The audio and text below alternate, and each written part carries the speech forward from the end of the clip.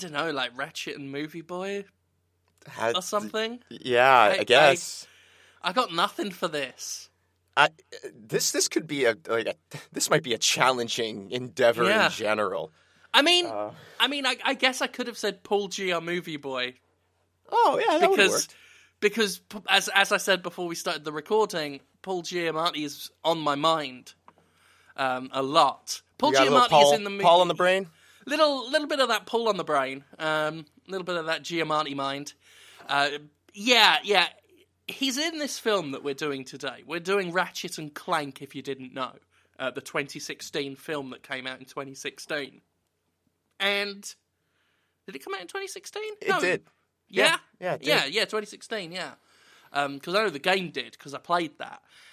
And in essence... the game was supposed to come out in 2015, but it was delayed so that it could be timed for the movie, because the movie would need a little extra push. Which is a shame, because if it had come out in 2015, maybe I'd have forgotten more of it, because then more of the film would have felt like I was watching a film and not just, like, watching someone else play the game. Yeah. Yeah. In some cases, it seems somewhat literally cutscenes from the game. If not certainly the same fucking script, which isn't a plus point. Should we introduce ourselves? I guess we should do the podcast like normal. I don't want to... We're just so blown by not having anything to say right at the beginning. Yeah. Plus, I've already learned that people don't like it when they don't know the premise for a podcast until long into it. Hello, everyone. We had that problem with Fish Shark. We're still waiting for... We should probably explain the premise at some point. Yeah. I mean, that really accounts for most of what we do. In that regard, the Spin-Off Doctors is at least... It's on brand. It's on brand, and it's got a concept that's tangible, and serves a purpose. So we do the Spin-Off Doctors.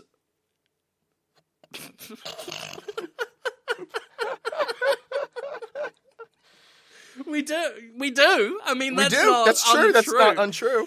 It struck me after I said it that it was odd to say that when this is the Spin-Off Doctors. This is the Spin-Off Doctors. And we didn't stick the takeoff. Can you stick a takeoff? Can you... Now, were you aware, and I hadn't thought of this until recently, the name of our show abbreviates to SODS, and now that's feeling very appropriate. We are a pair of little sods. Yeah, welcome, like we're a pair of little sods. I'm Jim Sterling, and I've gotten a name out, and made sure to get mine out first. And of course, I'm also joined by Conrad Zimmerman. Hello. I've been awake since 2 a.m. Oh, that'll do it then, yeah. Yeah, I should have waited for you to ask how I was before rudely just telling you how I was.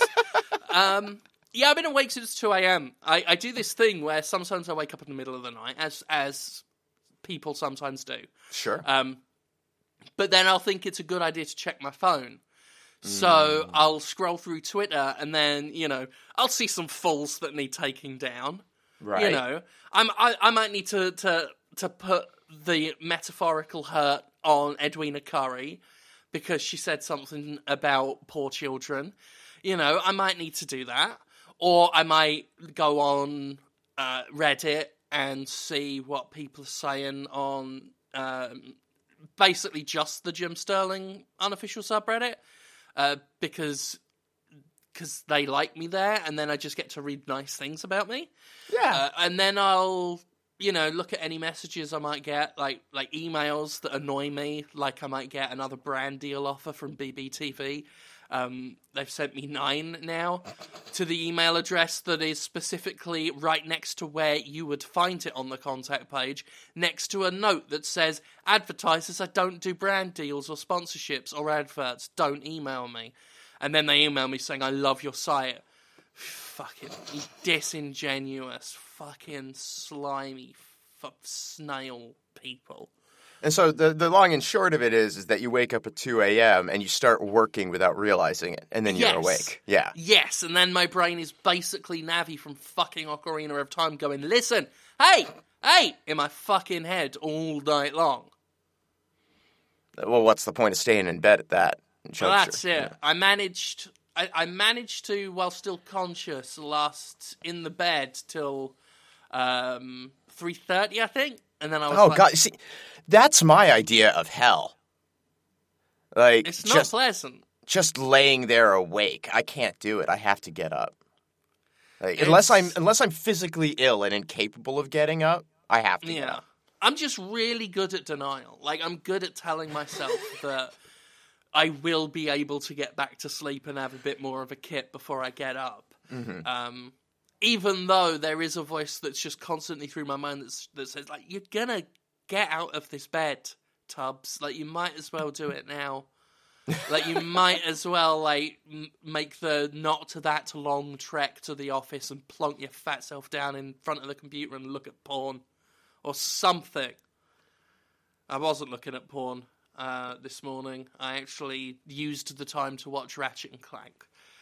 Sometimes if I end up in the situation where I'm up really early, that's when I watch the spin-off Doctor's movie, because then it feels like I've not lost time. Right. Because otherwise it would be a waste. Yes. Yeah. I didn't waste any of my real work day. And it's still Ratchet waste. And Clank. Yes. It is, yeah. But mentally, like, I can compartmentalize that and just think, well, it was only sleeping time. So, unproductive sleep. Were you a big Ratchet and Clank fan? No, not really. I've played them. Yeah. And I like them. Yeah. And that's about it. Like, I don't have any specific love for the series, and I don't have any specific dislike of the series. I like Insomniac a lot as a company. I think they're ethically, I think everything I've heard about them's always been lovely. They have always been delightful in correspondence, even when I gave Ratchet and Clank All for One like a 4 out of 10, because it was really quite dismal. And they actually sent me a message and were just really, really cool about it. So I really like the studio. They just tend to put out quality, consistent quality. Like, this game will not be a shit heap unless it's All for One. And even then, a 4, is that a shit heap? It's just below average. Yeah, it's not a shit heap. It's still competent. It still works as a game. They've never, in my memory, put out something truly, truly abhorrent. I liked Up Your Arsenal a lot. Mm-hmm. Because that was the game that introduced Dr. Nefarious. And while I don't really care about Ratchet and Clank as protagonists, which has been part of the barrier to my enjoying the games. I just don't find them very interesting as characters. I will always take a peek at a Ratchet and Clank game if Nefarious is involved. Mm-hmm. It's part of my disappointment with All for One is because he's playable in that, and I just hate that he was playable in a game that I found, as disappointing as I did. Yeah. Huge fan of Nefarious, played by fucking Armin Shimmerman, of course. Of course. Fucking, so beautiful and such a talent. I've got to say. Really, really incredible performer. And Nefarious, probably for me, even though he's not a better written character and not, not as fleshed out, probably my favourite character he does, like, I would put him above Andrew Ryan as a character that, just from and I enjoy seeing this on the screen perspective. I just enjoy hearing Armin just shriek and scream as this maniacal robot, as he is in the games, and at the very end of this movie, spoilers, in his sort of screechy robot voice. Mm-hmm. Yep. So, yeah, that's what I think of Ratchet and Clank. I talked for a long time there. I didn't I got to the series pretty late because I didn't play any of like the original trilogy on PlayStation 2. Not for any particular reason. Jak and Daxter somehow attracted me more, which is weird because it's way more collectathon-y. And that stuff... one I really had no interest in.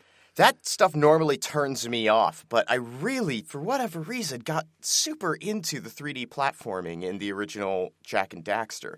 Right. And I tried to play the second one, and then tried to play the third one as well. And, like, it's all edgelord crap and whatever. And I think there was a certain charm and childlike mystery to the original one that helped keep me engaged. Whereas Ratchet and Clank, that was a game about guns. You know, funny, weird guns. Yeah, And that's fine. There was nothing wrong with that, but it didn't, jump off the page to me. And then I wound up getting into it in the Time series. Okay. And I can't remember what they called that. But the ones that were a little more Clank-focused. And I liked those, and I think it's just that I like Clank as a character. Right. I think he's kind of interesting.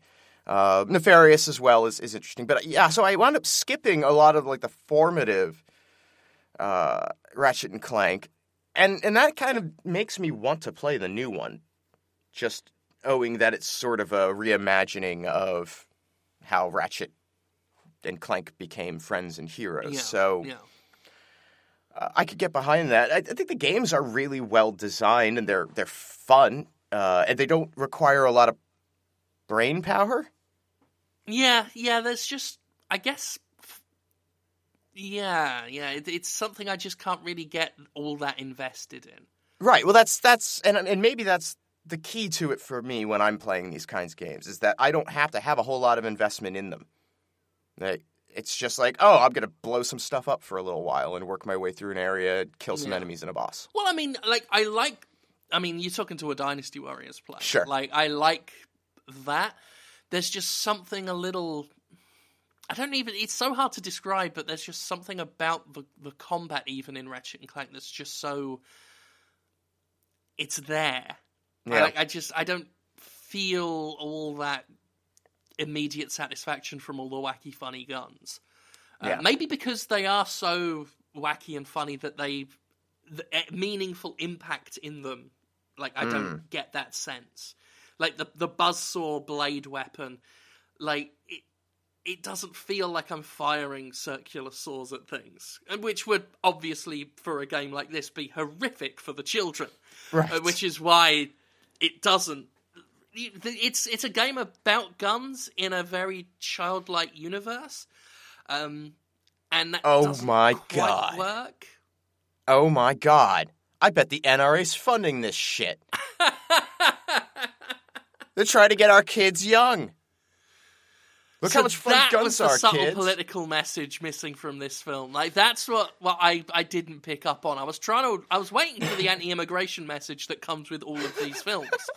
But apparently, no, it was a stealth Second Amendy deal. Shit. I knew we'd find something in here. Because that's the thing. Like, this is one of those movies... And that's movies... it, the sequel is called Don't Tread on Me. Which actually does sound conceivable for a Ratchet Clank title. Yeah. Actually, that's really good. You should suggest that to them. I will. Yeah. I'll say, call your next one, Don't Tread on Me. Don't ask what it means in this country. Are they American company or Canadian? I'm not sure. No. I feel like I should know that, but I don't. Yeah. I want to say that they are like they seem like a California company, don't they?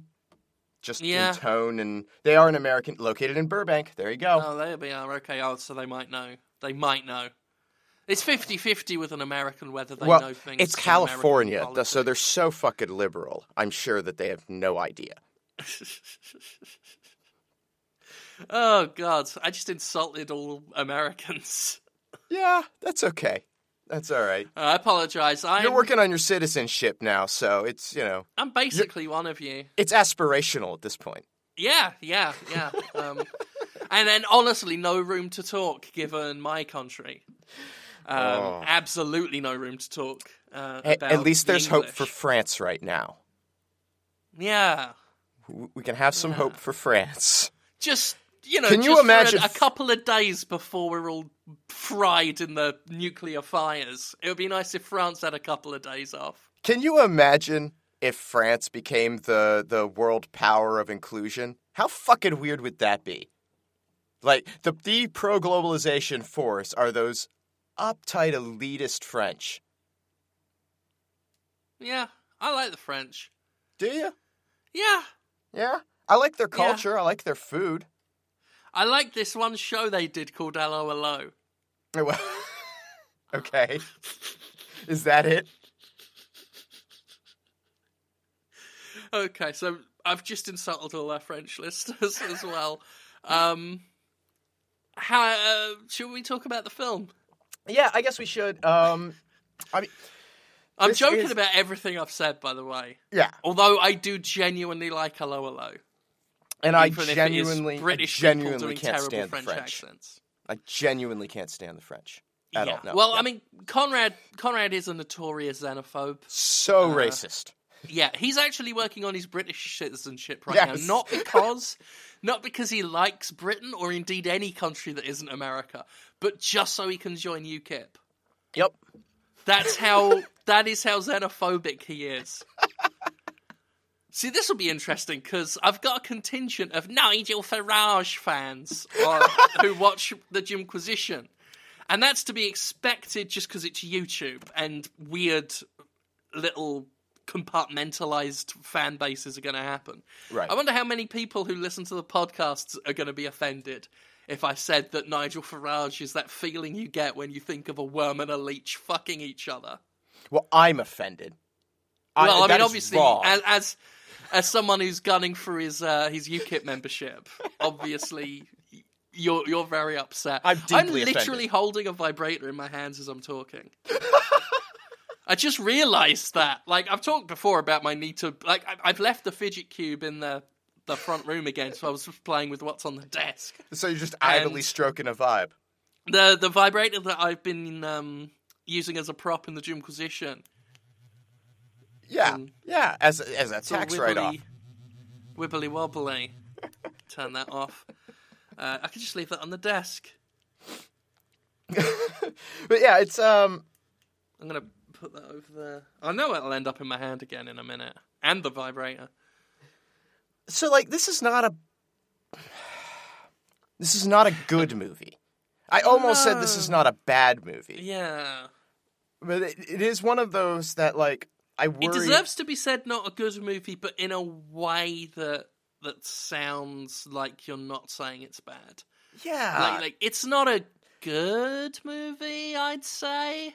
I wouldn't call it a good movie. it has competencies, right? Yeah, I mean it's not unwatchable. It's perfectly viewable. It's not on the level of Angry Birds where I watched it so blank-faced and so bereft of emotion that I didn't even pick up on how alarming it was. I could at least watch this and follow the plot because I gave at least the slightest shit enough to follow the plot. Although that is helped by the fact that this is the second time I've seen the plot because I played the game last year. And, I still lit up every time Nefarious was on the screen, so that was fine. Yeah, I mean, there are jokes in it. Yeah, there are some jokes. And some legitimate jokes. And things that are cross-generational. Yeah. So, those work. There's But then, this is also a film that, like so many kids' films, and maybe this is a real generation issue that I'm just now too old for. But, hashtag word as a joke. Mm-hmm. Like, not even John Oliver makes that funny. Like, I don't know. I like it when he does that. I actually enjoy it when Oliver does it because they are the worst hashtags. Like, the worst hashtags. It's like, I get it. I get it. I get they're the worst, Yeah. but they're also presented with the kind of preening self-satisfaction that the presentation of any hashtag gets. And I also know, enjoy that. I like his... He preens self-satisfyingly in a very, very good way. I don't know. I like John Oliver. I like him preening self-satisfyingly. It's not that. It's there's just something about hashtags that I don't... And I realise I'm saying this as someone who tweets regularly with hashtags he's made up. Oh, yeah, yeah. I'm being perfectly hypocritical in this criticism of John Oliver. Now, hang on. I don't like people yelling hashtag something. Let me ask you a question. After you tweet one of your artisanal, handcrafted hashtags... Yes. Stone-baked. Do you self-satisfyingly preen yourself? No. To be fair, I mean, I think sitting at your computer laughing at your own words on a screen is worse. See, so here's the difference between you and me. I sit at the computer and laugh at my own fucking joke. Well, no, that's what I'm saying I do as well. Oh, okay. All right, yes. Yeah, no, that's worse than the preening, because I will just look at what I wrote and go, shit, that's funny. I'll go back hours later and be like, shit, that's still funny. I am a funny motherfucker. I cannot tell you how many times I have watched the music video for Mortal Kombat Annihilation Jump. Half the 4,000 plus views it's got are me. I might be the other half. Yeah, we really should have brought that up earlier, because it's amazing, and also, I said couscous, and Mortal Kombat 2, Mortal Kombat Annihilation is basically the patron saint of the spin-off Doctors now. Yeah. Technically its own pantheon of canonized saints. It's so beautiful in my heart and in my mind. But Conrad, and it's on the Conrad Zimmerman YouTube channel, which you should already be subscribed to, because I used to tell you about it before I just realised he wasn't going to upload shit. On the Conrad Zimmerman YouTube channel, look up his music video for the popular song Jump. By the Pointer Sisters. Which he has edited Mortal Kombat's many flippy jumps to, as well as other key scenes that just... I mean... The vidding community has not jumped on this video and hailed it as a masterpiece. Speaks ill of the vidding community. Oh, thank you. That's it very is a kind sad of you, reflection on their standards and practices as a collection of people that cut up Supernatural and put it to Don't Fear the Reaper. Yeah. A sad indictment indeed of these people. Well, they had a responsibility, but they were too busy, cutting up True Blood and putting it to, I don't know, Bob Dylan. Henry Rollins' Liar. There we go. I don't know if that fits. I watched one episode of True Blood.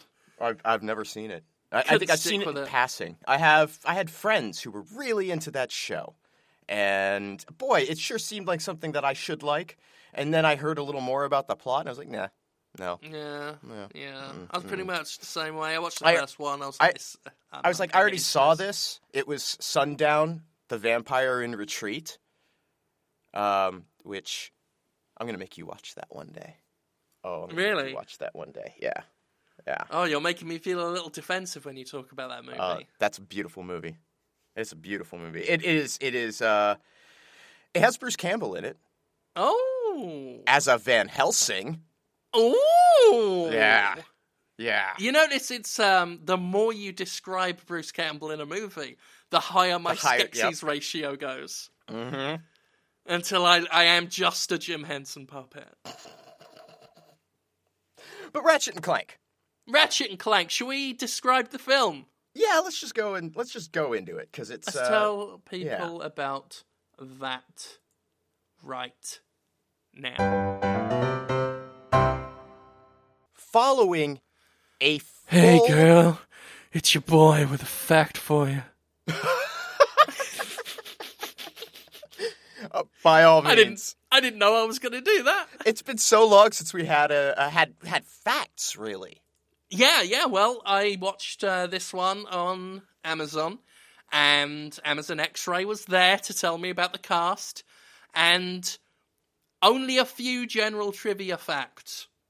They're actually quite extensively written, but very few and far between. They don't have a lot to tell us, but they kicked off with something that coloured the rest of the movie for me. Essentially ruined it. Like, wrecked it. Because I just felt, like, horrified at the injustice. The sheer injustice of this story. And it made me hate Paul Giamatti, even though it's not Paul Giamatti's fault. And I want to say he did a fine performance. But my view of his performance in this movie as Chairman Drek was coloured by this fact that I'm going to give you right now. Kevin Michael Richardson, who played Chairman Drek in the original game, who had the role first, I should say, was supposed to return for the role in the movie, but they quietly, and I don't like the use of that word, they quietly replaced him with Paul Giamatti. Which is that feels dickish to me. That's unfortunate. A character that you helped make, and, you know, you were pegged to play him in the big film, and then just they quietly sideline him and bring in, you know, just another Hollywood guy. The fact's not done. Oh, God. The movie company, very helpfully, accidentally mailed Paul Giamatti's check to Kevin Michael Richardson's place. My God. Oh, my God. Oh, yes. Shit. I mean, just pour the whole goddamn Dead Sea into that wound. Right? Oh. Here's the guy we've replaced you with. Here's how many more zeros he's getting than you were. Oh. Not that I'm suggesting Richardson opened that mail or whatever, although how did he know it was a check? Mind you, they could have put his name on it, on the end. Well, of course, how else would it get to him? Oh, man, that is a highly entertaining payroll fuck up. Yes, highly entertaining for, you know, anybody listeners. who's not him. And it would have been entertaining to me had I not then had to watch 90 minutes with Paul Giamatti playing that role that was not only stolen from another actor, but then rubbed right in his face in a way you can fucking like objectively count with numbers. Yeah, you can put a figure on how badly they fucked with him.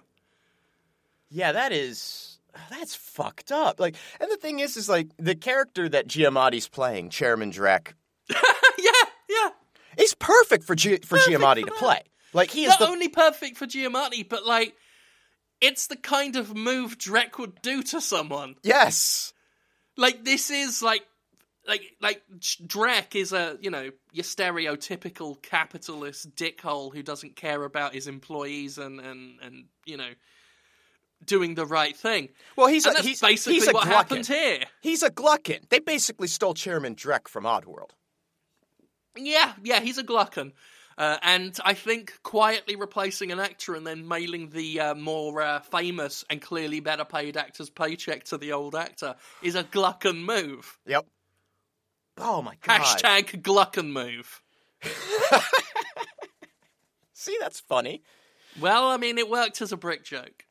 No, that's deeply unfortunate.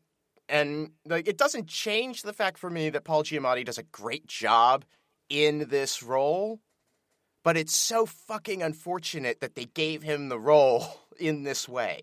Yes. Because I understand the need for some star power in this. And I think that it's great that they kept around Jim Ward and James Arnold Taylor. Yeah, I mean, to their credit, they didn't change everyone. Right. And so, but to mail him the check. Yeah, I mean, fuck. So the movie opens out. I do think. Oh, sorry. I was just going to say I do think that Richardson does do him in the game, though. Well, yeah, because they're not going to give Giamatti money for the game. So he basically also was the understudy, like at a school play. Fuck. Poor guy. I might have to do a whole video about him. Oh. Just to celebrate him, and just to give him something. I'm sure he's fine. Actually, I'm sure he's fucking fine. I'm sure he does very well as a voice actor, and it was just another job that he, could replace. But, I like to think he's miserable. I don't. I hope he does well. I want to cheer him up. So following a full minute, an entire minute of animated company logos. Well, I wish we'd just spent a minute before getting to the company logos. Yeah. We open above the planet Tenamule, where Chairman Drek, leader of the race known as the Blarg, is addressing his people and reveals that they're about to do some highly illegal shit, specifically blowing up a planet with a big weapon. Love it if you'd have said that. If the movie opened with Chairman Drek coming out and just saying, right, we're gonna do some highly illegal shit. We also meet Victor, Drek's enforcer, when he eats one of the employees' phones. And I guess this is... After an hilarious joke about tweeting. Right, well, that's the thing. I think this is supposed to set the tone for the humor of this film in a lot of ways. Because this exchange, this whole sequence with Drek and this one Blarg he's texting. He's not tweeting. Because, for one thing, they probably didn't want to say Twitter without getting money from Twitter to say it. Yeah. When I say Twitter joke, like anything that says social media to me is a Twitter joke. And so you have this... Because I'm old. You have the thing that the parent can relate to with the child tweeting all the time. And then, they keep I'm sure when it. Ivanka saw that scene, she laughed her head off. That was fucking gold. That was good. They continue... Hashtag Ivanka's the mom. They do the thing where even after being called out on it, they still finish writing the text that kids do. So we can identify with that, and that's very funny. Very funny. It goes on so long. This is my issue with many of the jokes in this. And I kind of understand why they do it, because they got to get a 90-minute running time out of this fucking thing. So every joke has to be a scene. But I call it the practice of the extra Dilbert panel, where, there's a lot of things wrong with Dilbert. Least of all, it's creator. Scott Adams. Yeah. I say least of all, actually. No, most of all, it's creator. But one issue I've had with Dilbert, of those I've read, I had a Dilbert book when I was younger. I think I may have bought it just out of sheer boredom. But the one continuous issue with Dilbert comics is the punchline is like the second panel, and the third punchline has nothing to do or say. And rather than just leave it as a 2-panel comic, the third panel has to just point out what the joke was, or just extend the joke beyond its means. And otherwise just wreck whatever the punchline was by constantly saying, this was the punchline, look at the punchline, we have a punchline, I am the punchline. And that's what this does. And it also does that, like in the opening scene, it has a character say seriously, which I get that's what people say. Like, I often say it as a colloquial thing, but in kids' movies specifically, it's only ever used to say, we think you're too stupid to get the great joke we just did, and we are going to point out it was a joke by having this character react to it with that sarcastic, seriously voice that makes you all know that what happened was anomalous and therefore funny. Right. Well, and then this is followed up with a joke that, I don't think, certainly a kid wouldn't get. Like, okay, certain kids would get this joke. Let's say, hypothetically, that you, from the age of, say, 6 or 7, maybe 8 years old, played a lot of Maniac Mansion. Mm-hmm. You would get this joke. You would understand the joke of an obscene phone caller who just heavily breathes into the phone and says nothing. But other than that, like, you have to have basically been born before, I think, 1985 to have a context for this joke. Yeah, very true. And the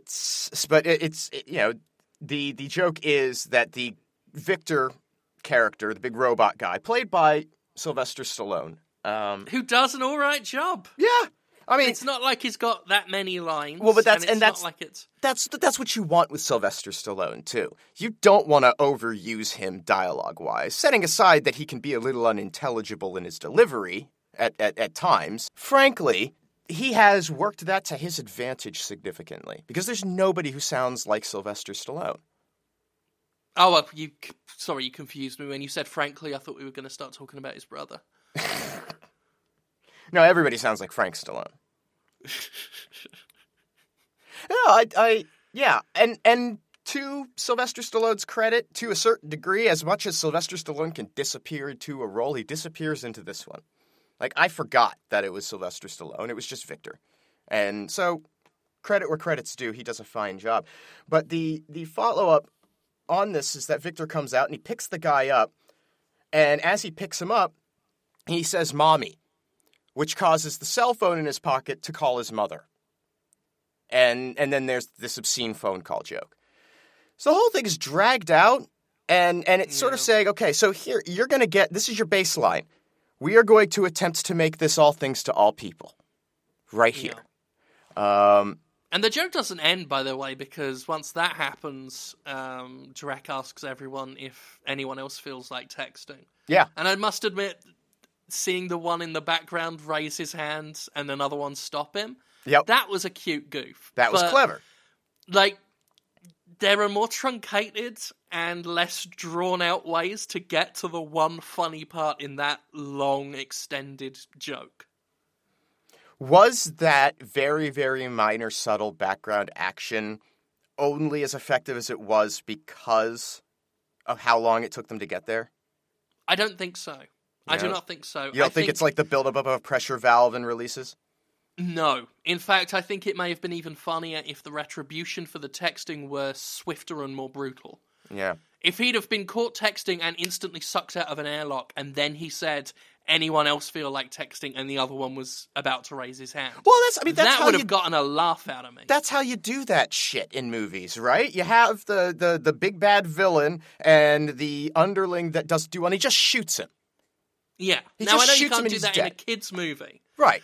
But, a hole that opens and a guy falls down, it could mean anything. Like, Right. that plays in a kid's movie, especially a kid's movie of this caliber of humor. That works.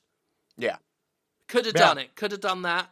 Would have been over, but that's the point. You've got to fill that running time.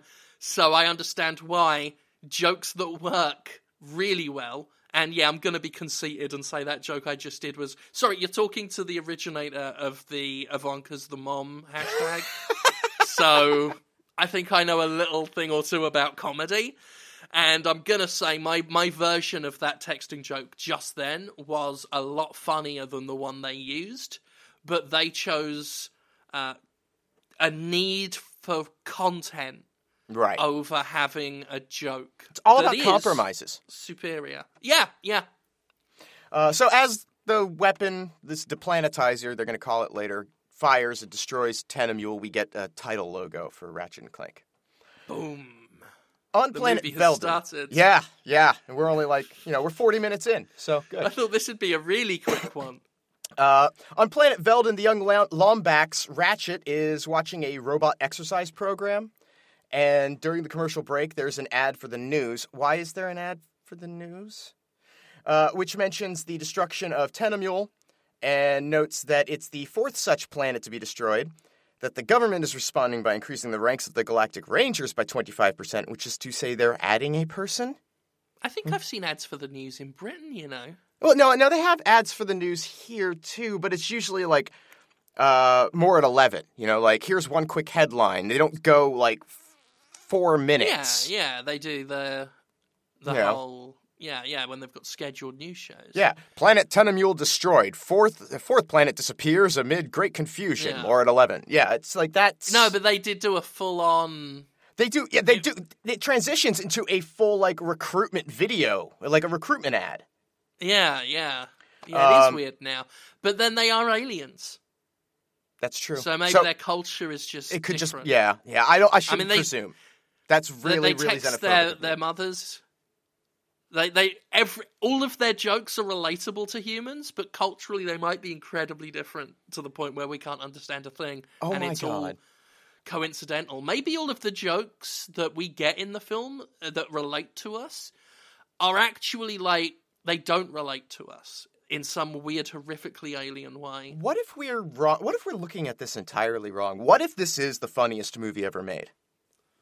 And it's just because we're not aliens. It's only funny to aliens. Right. Oh my God, what if this is a movie made for aliens?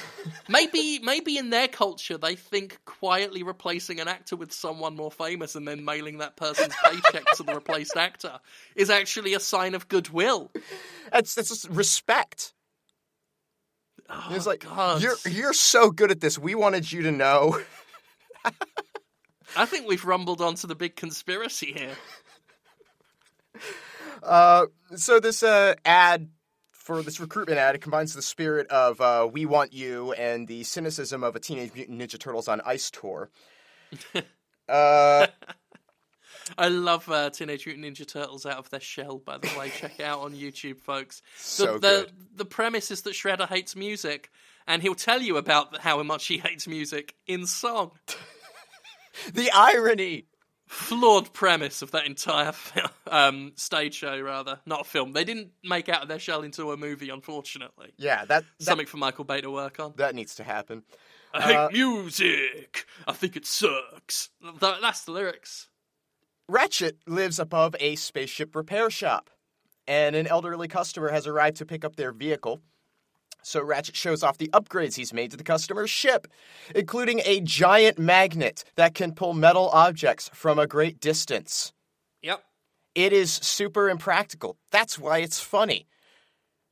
But I wonder if it's significant later. I wonder. Maybe it will be. Maybe it won't be. In the course of showing this feature, there's a malfunction and the ship's engines start with the customer and Ratchet flying through flying through a canyon with bits of scrap metal chasing them, and the old man's all terrified, not knowing how to drive the vehicle, and Ratchet's, semi-competent, trying to save the day, and goes flying into, they get into a 69 midway through. It's kind of hot. I came 3 times. Eventually, Ratchet... The joke was that long that I could come 3 times. And it is long. Full refractory period. God, it is. It does drag, doesn't it? Like, again, just like the texting goof, there is one bit of the overall scene that is a decent... at least made me smirk a tiny bit. And that's the bit where the car goes flying out the garage, and then they're pursued by just a bunch of sharp, jagged scrap metal, and then the one little squeaky bike part. Yep. But then they do that exact joke twice with the squeaky bike, and they call that callback. Yeah. Remember how much you enjoyed it the first time? It's like callbacks work. Callbacks work when you're not just like repeating the joke completely.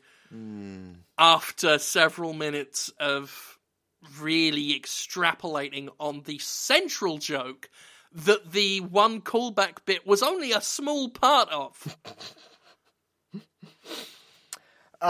So the Ratchet Man... It's like, I do realise, listener, and I'm sorry for interrupting you again. That's okay. Before we even anywhere near 10 minutes in to the film, I should say. But I've forgotten the point I was going to make because I was too bogged down in the minutiae of qualification. Oh, that's it. Right, listener. I get that in comedy films they have comedy scenes. Yeah. And not everything has to be like actually funny. Yeah, and I get that a funny scene isn't a joke and doesn't have to be therefore short.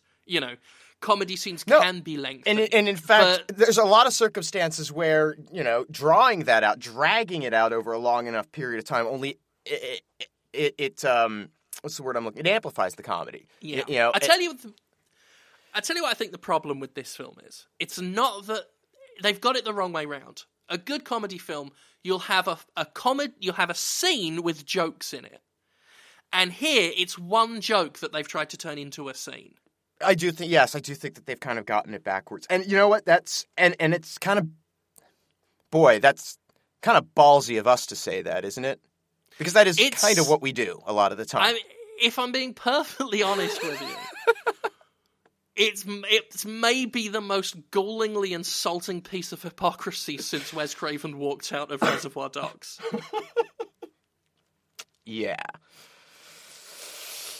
Anyway, Ratchet does manage to disable the magnet, hits the brakes just in time as the bits of metal that are chasing them careen past them into a wall that they would have otherwise hit.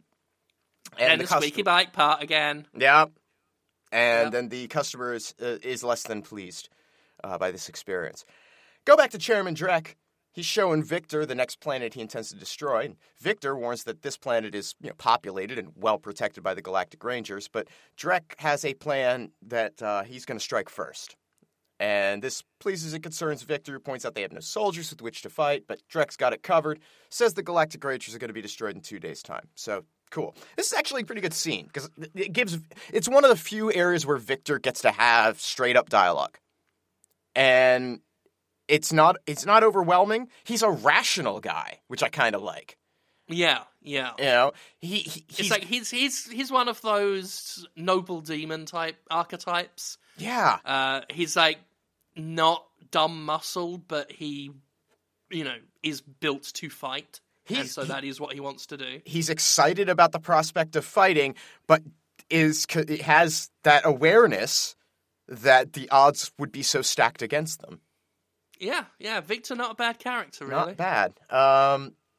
Back on Veldin, Ratchet is scolded by Grimroth, the owner of the repair shop, for always having his head in the clouds, and suggests that he should dream smaller so he's not disappointed. Now, this John Goodman, by the way. John Goodman, and delightful in this. Really. Yeah. He's. It's a good character. Everyone is cast well in characters that fit them. Except Paul Giamatti. Well, again, cast well. No, he is. I'm just insulting. Like I said, the fact just has filled me with spite for his performance. But this is significant to me because it's so rare in these kids' movies, because all of these kids' movies have some moral or object lesson in them that the viewer is supposed to take away from it, delivered straight out, directly, like no subterfuge with that. It's like, hey, here's what you're supposed to take away from this, kids.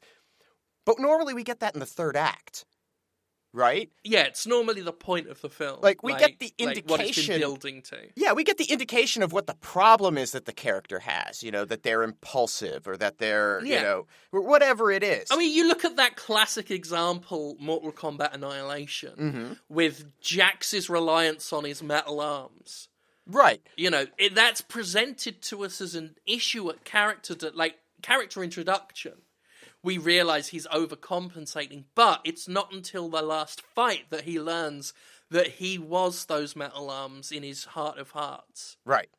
And so that's normally what you'd expect to happen, but here in Ratchet and Clank, we get the object lesson. That little bit of what you should be taking away in the first act, in this scene, where, that's the moral of this movie, is have lower expectations. Yeah. And it's right maybe there. that's the reason they got it out that soon, was because it was also something for the audience to really be cogent of while they were watching the film. Look, don't have your hopes too high for this one. Don't expect a lot. Okay? Look, we're just going to try and do our best. Ratchet manages, though, to convince the father figure that he's got here to give him an hour away from work to attend the Galactic Rangers tryouts, promising that he'll return to help scrub sub-important thing that has to be done seasonally for the people on this planet. At the recruitment event, we meet 2 other Galactic Rangers, Cora Verilux, and I'm guessing, just based on the introduction, that he's a former professional wrestler, Brax Lectress. I don't know who plays these roles.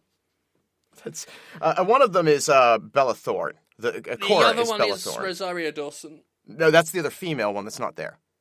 Like, we don't meet her till later. Oh, I thought you were just going through the Galactic Rangers performers. Yeah, no, I am. But I don't know who plays Brax. Vincent Tong. And I don't know who that is. I don't know who Vincent Tong is. I've never heard of them. That's actually, no, because I remember seeing it in the credits now. I saw at the end credits, it said Vincent Tong among all the names I knew, and I was like, no, I don't know. Yeah, he's in Death Note, apparently. He does a bunch of anime voice roles and... Oh, okay. And a bunch of American stuff, too. But it's all, like, small stuff, for the most part. A lot of My Little Pony. Interesting. But anyway, we meet them, and I mentioned the former professional wrestler thing because it'll come up later. I'll bring it up again. And then we meet the bumbling Captain Quark. He's there also to provide an impassioned speech about how the only important thing is heart. And of course, that's not the only important thing to being a Galactic Ranger, because Ratchet is rejected on the basis of being both small and a criminal. And they read through his arrest history, and these are high fucking crimes. If I were living in a futuristic sci-fi universe and you fucked with the space-time continuum, why is he free? Who lets him run around? He interfered in the space-time continuum, and he's still out there. Failure of justice. Swear to God. You look at the whole system, and again, it comes back to a cultural difference. I guess it has to be. Just doesn't carry that higher price. It's a slap on the wrist situation. It's so weird. I mean, I would think, you step on a butterfly in the Mesozoic era, and you come back and you discover that the world is ruled by primates, you'd get in trouble for that. You'd think. No. Well, anyway. After an annoyed Quark laments being stuck in... This is my least favorite joke in this fucking film. Blue Neck Towns. Mm-hmm. Because you see what he's doing there? Let me see if I can pick up what was just put down. Now, in America, there is the stereotype of people from small towns. Rural areas, perhaps? Rural areas, places that people might look down on. There is a stereotype of them being populated by rednecks. Yes, that's correct. Yes. Now, if you were to set your universe in an alien context on a different planet, the joke would be to change the colour, because that would highlight that they're aliens, while giving us a familiar joke that's then subverted with the unfamiliar. Yeah, okay, good. Am I reading the gag correctly? You are reading the gag correctly. I wish they'd chosen any fucking other color. Any other color. But they just go with the opposite blue. It's the laziest fucking shit. It's true. Could have been anything. Could have been any color. I can't stand being in these fuchsia neck towns. I can't stand being in these aquamarine towns. I can't stand being in these green neck towns. I mean, for God's sake. But no, they choose the polar opposite, the easy one, and then on top of that, now you've got this red versus blue, I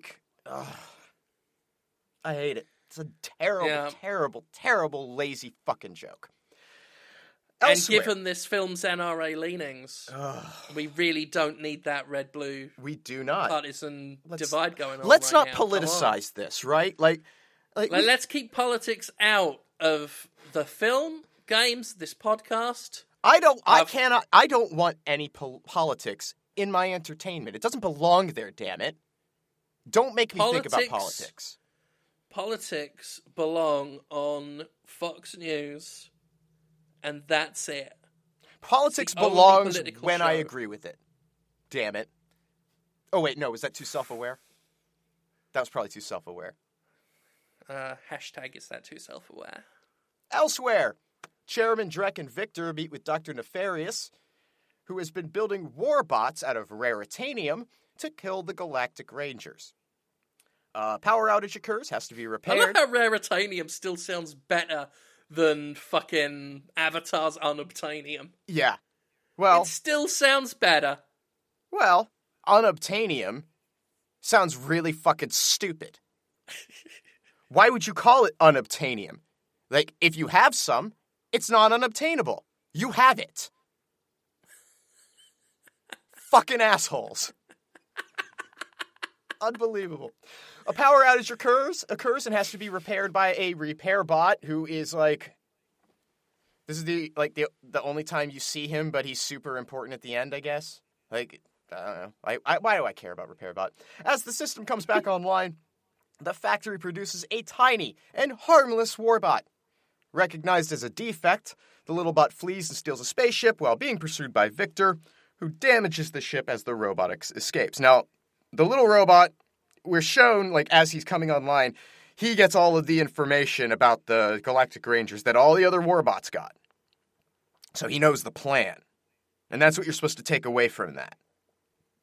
At Grimroth's shop, Ratchet, deflated, returns from the recruitment event. And that night, while looking at the stars, Ratchet sees a ship crash land. As happens in lots of these sorts of scenarios, it's a very stereotypical, like young youth figure staring up at the sky, thing crashes, goes off to check it out. They weren't working too hard on the plot on this. No, but I mean, it's an easy touch, but it's not an inappropriate one. It works here. I gotta say, visually, like, we haven't touched on this at all yet, but visually, the movie looks great. Yeah. I mean, those jokes that do land. I can't say I laughed at all during the film, but there were some jokes that do land. Yeah. And a big part of it is the animation. Yep. Like, the actual quote-unquote physicality of the comedy Yep. is animated well enough to where the jokes could have, not landed at all had they not been so expertly rendered, brought to actual life. Yeah, so credit where credit's due. This is visually pretty impressive. I can't, I don't typically go in for the all CGI stuff. So, they did a fine job here. And if every computer generated animated film looked like this, I'd be a happy camper. I really would. So anyway, Ratchet sees this ship crash land. Finding it on fire, he extracts the pilot, who is, of course, the little warbot, before the ship explodes, and the there's the what is the ship talks, and the ship is talking about how, I told you it was going to explode, and you're doomed. And Ratchet talks to the ship and says, you have to say it like that. And then they do the funny, I'm going to say it in a different voice, but it's the same thing joke. Yeah. Which, I guess that would work for a kid who hasn't heard it like a million fucking times by this point. Yeah, I mean, in a child's mind, all things are still fresh. So for them, that may be that joke there, that scene may be the start of that joke getting old for them. Mm-hmm. That may be the very first time, their first step on the path to being sick of it. Ratchet introduces himself to the robot, which he decides he'll call Clank, and offers to repair him. And while he's being fixed, Clank explains the reasons for his presence, that he's headed to warn the Rangers of the impending warbot assault. Oh my god, girl, you're making me so hard with these facts. Ooh, give me your fact, Jim. Yeah, give it to me deep. This is a long, hard cock of a fact. When Ratchet and Clank meet, Clank scans Ratchet to find out what species he is. Oh, did he do that? I must have not noticed, because then, yes, I know where you're going with this. Yep, his species database shows Jack from Jak and Daxter, Sly Cooper from Sly Cooper, and Insomniac former developer Dan Johnson. I did not know where you were going with that. Oh, there we are. That's interesting. Okay, so maybe you could tell me this. Does it identify what species Ratchet is? Not sure. Was too busy writing down the fact. Because the reason I bring it up is because later Clank asks about his race, or his species. Yeah, I think it must have. It must be absent. I rewrote the fact in my own words, but I do think in the fact it mentioned him being a Lombax. So it's just on the one hand, there's enough attention to detail performed in this film that I would expect that detail to be caught. That they wouldn't identify his species so as to set up the later conversation that we're really not going to go into later because it's boring. But I could see, but at the same time, I can also see the writing is so lazy. I can also see them just not noticing or thinking about it. It could go either way. And so now I'll have to go rewatch that little... all right. Thanks for that. So Ratchet misleads Clank into believing that he knows the Galactic Rangers and can help Clank with his quest to warn them. The Warbot attack commences outside the Galactic Rangers headquarters in Aliro. There is a cute physical comedy joke where some superfan of the Galactic Rangers comes and attaches himself to Quark's leg.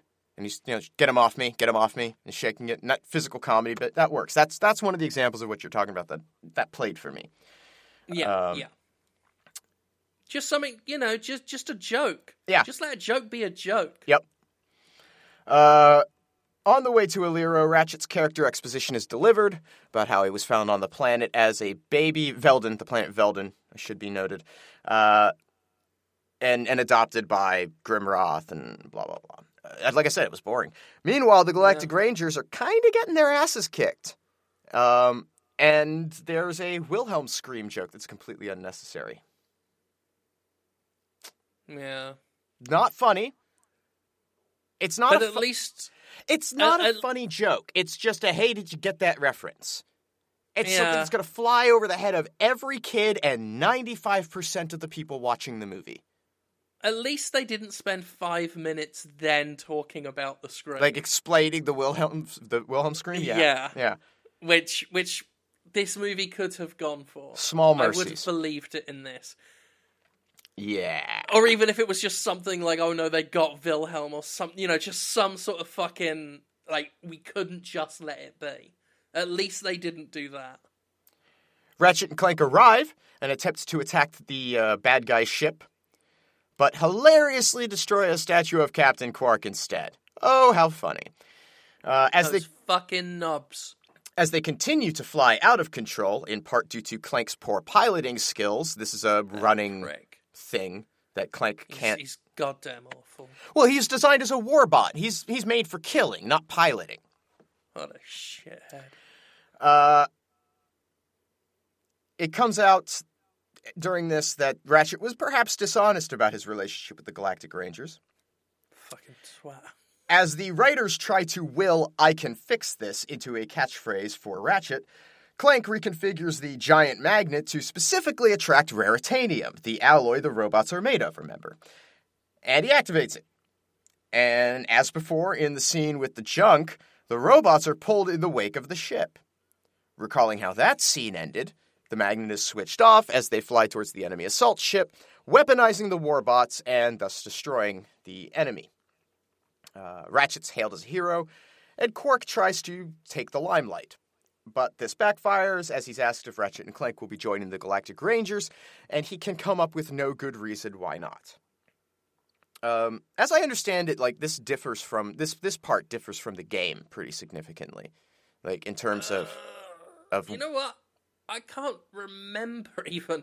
I remember there being a lengthy training sequence that was not all that great, because it was it felt like a tutorial after the tutorial section had long been had gone. its chance Yeah. to be here. Like but I he think that was rescued before Ratchet they... and Clank rescue some characters or something in the game, and that's what gets them into the Galactic Rangers. Anyway, a disappointed Chairman Drek berates Dr. Nefarious and Victor for their failure to destroy the Galactic Rangers. Dr. Nefarious suggests that they may have more success by turning Quark against the rest of the Rangers because he's a simpleton. It's not a bad plan, actually. That's a pretty good plan. No, I mean, Quark is that. Yeah. They read him right. Yep. At Galactic Ranger headquarters, Ratchet and Clank get their training. Clank is sent to work in Intel, where we meet Elaris, the fourth Ranger, who provides operational support. Played by Rosario Dawson, who I love. I adore Rosario Dawson and everything she does. Yep. Ratchet. I apologize, by the way, for giggling in the background constantly at my own shit, because I was not just verbally, but also mentally berating every character you were mentioning for no good reason. Yeah. And it struck me as incredibly funny. Ratchet gets just pointing out the joke there that I was doing for the listeners. Right. Hashtag whatever. Hashtag good jokes. Yep. Hashtag good jokes, great friends. Ratchet gets fancy armor that allows him to select weapons by thought from a portable armory thing. And we are shown many of the fun games you'll shoot in the hit 2016 remake of Ratchet & Clank, now available for PlayStation 4 consoles. Oh, girl, baby, I got a fact for you. Ooh, give me that fact. The new Ratchet & Clank game for the PlayStation 4 will be based on this film, while this film is based on the original Ratchet & Clank. Yes. Yeah. It comes up later in the film, that fact. But since you mentioned that it's based on that game, I thought I'd mention it now. The fact I was just highly amused that the fact was clearly written before the game had came out and has not been updated, because why would it be? This is interesting though, that there was crossover development between these. Animations created by Insomniac were worked on by the Hong Kong animation studio that was doing the film, and vice versa. So they incorporated a lot of each other's work. Yeah. Well, I think that's part of the reason why the game at least was successful, because it didn't feel like a quick, cynical cash-in. Insomniac was involved with the whole deal. Well, not just their one part of it. Yeah, I don't know if we mentioned this earlier. The game was delayed so that it could tie in with the film's release. The game was done in 2015, or close to done, and so they decided, we'll just polish it a little longer and put it out around the same time as the movie, so that we can, because they realized, I think, the movie sucks. And they needed to give a little boost to the movie, which is not usually how that goes. Normally it goes the other way. But at least they made a quality product. Elaris and Clank get to know one another. And How are we stretching this film out so long? Nothing happens in this film. I don't know. Elaris provides exposition on Dr. Nefarious, who had previously performed her role within the Rangers before going insane. And they do the whole, she's a little bit manic and could possibly go insane implication. Well, what I did genuinely appreciate about this was they basically telegraphed Nefarious's ultimate, if petty, motivation in this scene. Yeah. Because the moment you realise Nefarious had her job, and the way she's treated by Quark, and ignored by everyone, and just the shit around her while she's working getting destroyed, and then Clank saying, "Do they always treat you like this?" and her saying no, and then sinking and saying yes. You see Nefarious's entire character development in her. You could see Nefarious. Which I thought was genuinely well done. You could see Nefarious in that scene, frankly. If you just visually replace Dr. Nefarious in place of Elaris, I can see him doing exactly the same motions. It's there. And genuinely, I don't think this film seizes on it, but there is genuine potential in making you sympathetic for one character. Yeah. While they are going through the exact same things that created a potentially unsympathetic villain. Yep. God, I wish that had been the actual, a stronger real theme in the film. I wish they'd done a better job of I mean, they do repeatedly treat this character like crap. And then later, by extension, and to a certain extent, Clank as well, because, it's the same deal. They're just shoving him off. Alaris figures out that each of the destroyed planets has a major landmark unaccounted for in the massive fragments found after the explosions. Which is strange. Seems significant. But they are interrupted by Quark and Ratchet playing around with jetpacks, completely disregarding Alaris and Clank, and causing damage to their offices by setting off the sprinkler system. Keep that in mind. Just remember the sprinkler system. I'm going to bring that up again. As Ratchet and Clank stroll through Aliro, and Ratchet sees a billboard with his face on it, Clank points out that his collected wisdom suggests that fame is ultimately unsatisfying because foreshadowing cannot be subtle.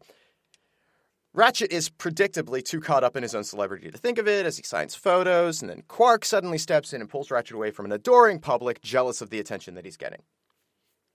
So Quark lays out the plan to assault Drek Industries, which is essentially go hit things. And it seems like this is pretty much all of the plans that the Galactic Rangers come up with. Alanya and Clank protest that it's poorly considered, but they're overruled. And as the attack commences, Clank is strapped to Ratchet's back so he can provide information, because he's been here before. He also functions as a jetpack, but he can't fly without the battery from... I guess they wanted a reason why he couldn't fly away later, that they had to bring that up. Like, they make a big point to say, hey, don't get separated because you can't fly. Yeah. And then it never comes up. Like Lord of the Rings didn't even bother explaining why they didn't just ride eagles to fucking Mordor. They just brought up the eagles later. There's no need to tell you in the film why that happened. No, everyone was too busy freaking out about giant eagles. That's how that play worked out. I have to believe you because I've never seen it.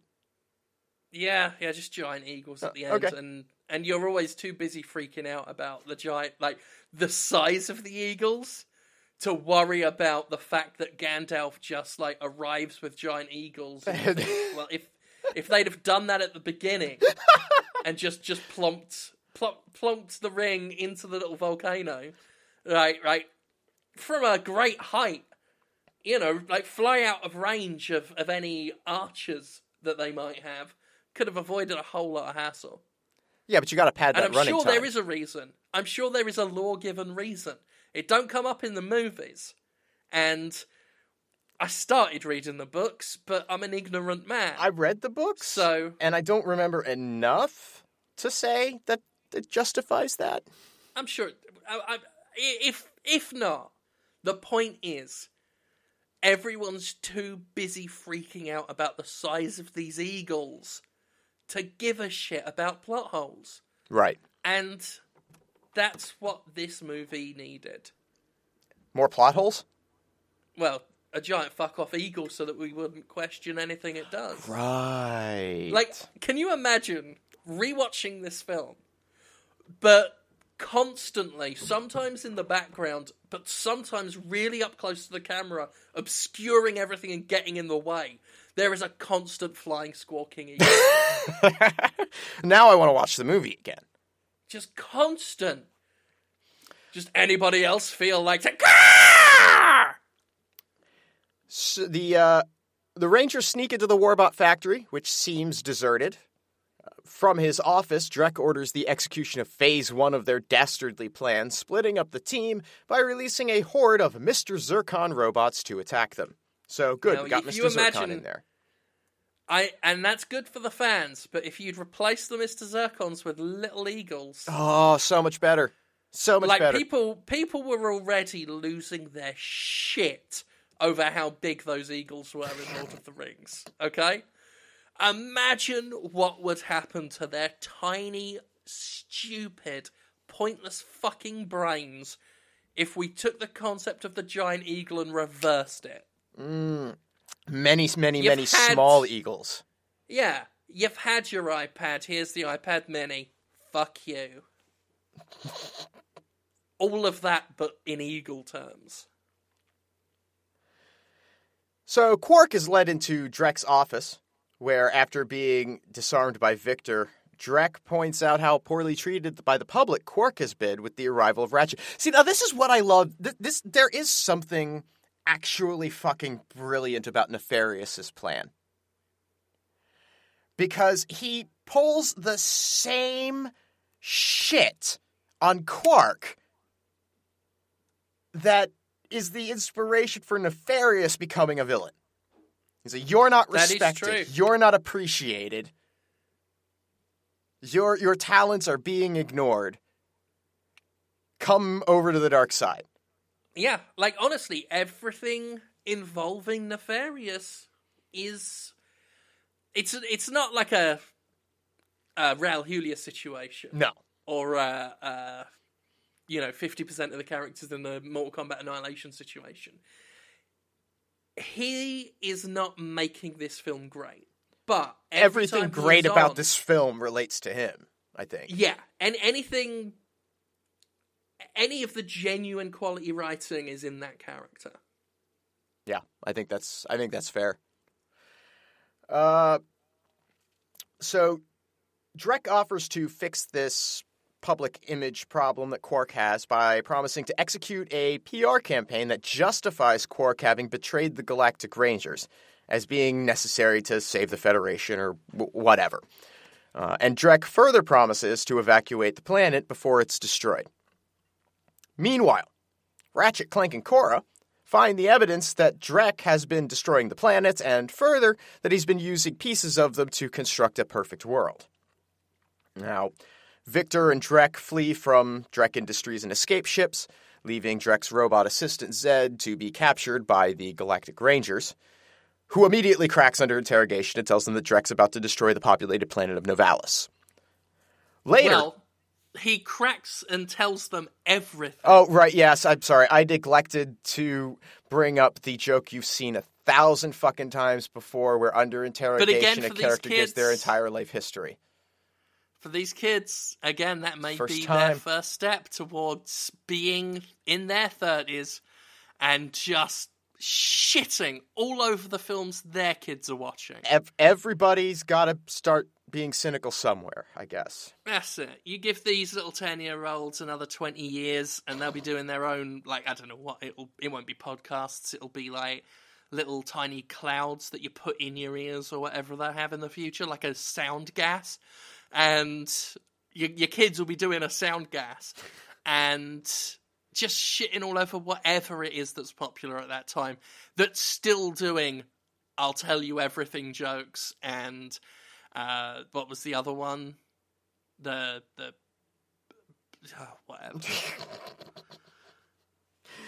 the long list of crimes joke. Any number of these is overdone and run into the ground. And, it's not like they're even poorly executed. They're fine. They're just, it's nothing special. But you know what? Those are the jokes that clearly aren't for us, because they're for the kids who have never heard them before. But I'll tell you what, you listeners out there, in your 30s who have kids that, are around the right age for this, looking forward to 20 years from now, boy, you can just be able to look at that, just smile wistfully to yourself and realize that, even though the world is constantly changing and there's a constant just flow of new ideas, concepts, and, for God's sake, we're getting our podcasts as tiny clouds inserted directly into our brains now. Look at how much, but some things are eternal. Some things, like cynically bitching about jokes that have been done 1 billion times before, that's heartening. Hey, it's good internet. That makes me feel good. If nothing else. Victor, we went over to them fleeing and Zed gets captured. That's where we were. Later in the brig, Zed tries to get Quark to talk to him further, recalling that time that Quark signed a contract with Drek, and therefore confirming that he actually went through with it, because we don't actually see him going through with it. And we got to make sure that it's totally clear to this audience that they know he has agreed to betray them. I'll forgive them that. Just to No, it's to get the plot to the kids. and more importantly, the eyes on animation joke cracks me up. Yes. I will say, actually, that whole bit of him, like, pointlessly with his back up against the glass of Victor's... Not Victor. I've done the same Zed. thing as you. Zed. His back up against the glass of Zed's cell, as if he's stealthing it in plain view, and then doing the coming back and doing the eyes on thing as he's just telling Zed to shush. That whole scene, I think, was well done. Yeah. But then, Quark is he's good for Zap Brannigan. Yes. Easy laughs. Yes. And they are easy laughs you get out of Quark, but they're still, you can still get laughs out of him. Well, And that was a good scene. he's as the Zap Brannigan sort of archetype goes, Quark's a pretty good example. Like he's solid, and he's generally generally pretty well written for a buffoon. Let's see here. So, so Quark's trying to keep that secret that he signed that contract, but we know, don't we, viewers? Dr. Nefarious. Sorry, I was just immensely tickled by your delivery. Dr. Nefarious records an audio journal on the Deplanetizer, and we learn that he has a secret motivation that he's kept from Drek, which is to destroy the entire solar system and not just a few planets. Now, set aside that, don't you think that if you'd removed an entire planet from a solar system, it would change the gravitational pull of other things and fuck up all the other planets in that system anyway? Don't you think that would happen? I would think that would happen. I would imagine, given what little I know about that Astrophysics. That whole, I can't even say the word astrophysics. But what little I recall, there is an equilibrium in place with regards to gravity and motion, so, the slightest change to that could have devastating consequences of an entire system. But whatever.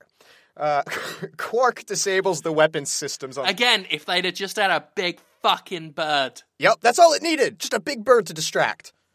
Bird planet. That's how Sesame Street got away with its bullshit for years. Snuffleupagus is not real. No. They're trying to crack on that he is. Yeah. And I'd be furious about it if they didn't have a giant fucking eagle. Quark disables the weapon systems on the Galactic Rangers fleet as they travel to... That's what we were talking about. We were talking about the eagle character from the Muppets, not Big Bird. That was the subversion of the joke. Yes. Hashtag that eagle from the Muppets. True to Drek's word, Novalis is actually being evacuated. And credit to that. Drek might be an evil fuck. Yeah. But he holds up his end of a bargain. Well, it puts him it puts him morally a step above Nefarious. Yeah. As well. It helps distinguish Nefarious as the real antagonist. And Donald Trump. Yeah. I don't know. I guess I can't do an episode without... No.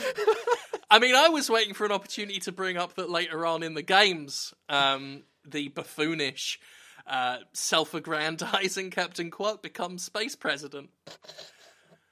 But that, just saying his name works as well. So, carry on, yeah. Yeah. So, Quark suggests that the plan will be to talk to Drek. Oh, I'm gonna fuck you with a fact in your pussy. That's hot. That's my Nicole Richie impression, by the way. I'm good at Kids, ask your sex parents. talk. Yeah, ask your parents. Right, got a fact for you. Mm-hmm. Originally, there was going to be a live-action movie in 2006. Thank God. They were going to do this live-action style. Edgar Wright turned down directorial duties as well to do he Hot should Fuzz. have. Yeah, I think he made a much better call with Hot Fuzz, if you ask me. Del Toro was going to do it at one point. And they don't give me much information here. I'd have to do further research, but he left over disagreements about the movie's tone, which, given his body of work, I think Guillermo may not have been the right guy for the job at all. Yeah. Well, and again, what is it with him and Video Game Project? I think he's just obsessed with video games. Poor guy. Like, he can't catch a break. No. Well, no, he caught a break because he didn't do the Ratchet and Clank movie. Oh, I guess he dodged a bullet. So yeah, he didn't like the tone. I like to think it was entirely over the texting joke. Plus, I bet he didn't want to work with Giamatti. I'm just inferring that from the earlier story. Other directors pegged, and this is amazing. They went through the amount they were considering. Jon Favreau, James Gunn, Brett Ratner, Joss Whedon, and Michael Bay, a.k.a. every white guy director in Hollywood. James Gunn could have done this. James Gunn could have done this. Yeah. I think it's fair to say I probably would have enjoyed this movie more had it been directed by James Gunn. And I don't think that, like, he's not one of those guys that I think is like, oh, he can do no wrong. He's done a lot of wrong in his career professionally. Yeah. But this is a film he could have really, I think, lent something to. It's something that's within his wheelhouse. Yeah. He could have done this. But yeah, they basically went through just all of the guys. Well, you know had who in their they Rolodex. Landed on, right? I always forget his name. Kevin Munro. That's it, Kevin Munro. That's who they landed on. But either way, do you know what he's known for? What's he known for? He was the writer and the director of the 2002 Teenage Mutant Ninja Turtles movie. Or 2007, sorry, 2007. The bad one. The very bad one. Also, he got his directorial debut, and I don't know if you'll remember this, but his directorial debut came with a video game, Freaky Flyers. Well, there you go. Did you ever play Freaky Flyers? I've not. The name seems familiar. It was I want to say... I don't think I have. PS2, standard Xbox generation, original Xbox generation title. You know, it was like a flying race game. Okay. And actually... It wouldn't have interested me at the time. It was a budget title, definitely. Like, it was one of those... it was definitely a budget title, but surprisingly fun. Like... Despite it being one of those asshole games that rubber bands really badly in terms of racing. Yeah. Isn't that the game that was the inspiration for X Gon Give It To You? I don't know. I don't know what X Gonna Give It To You is. Okay, don't worry. Okay, we'll just leave it there then. So kids ask your parents. Yeah, I guess so. So Alanya has another plan besides, just going and talking to Drek, trying to talk him out of this thing.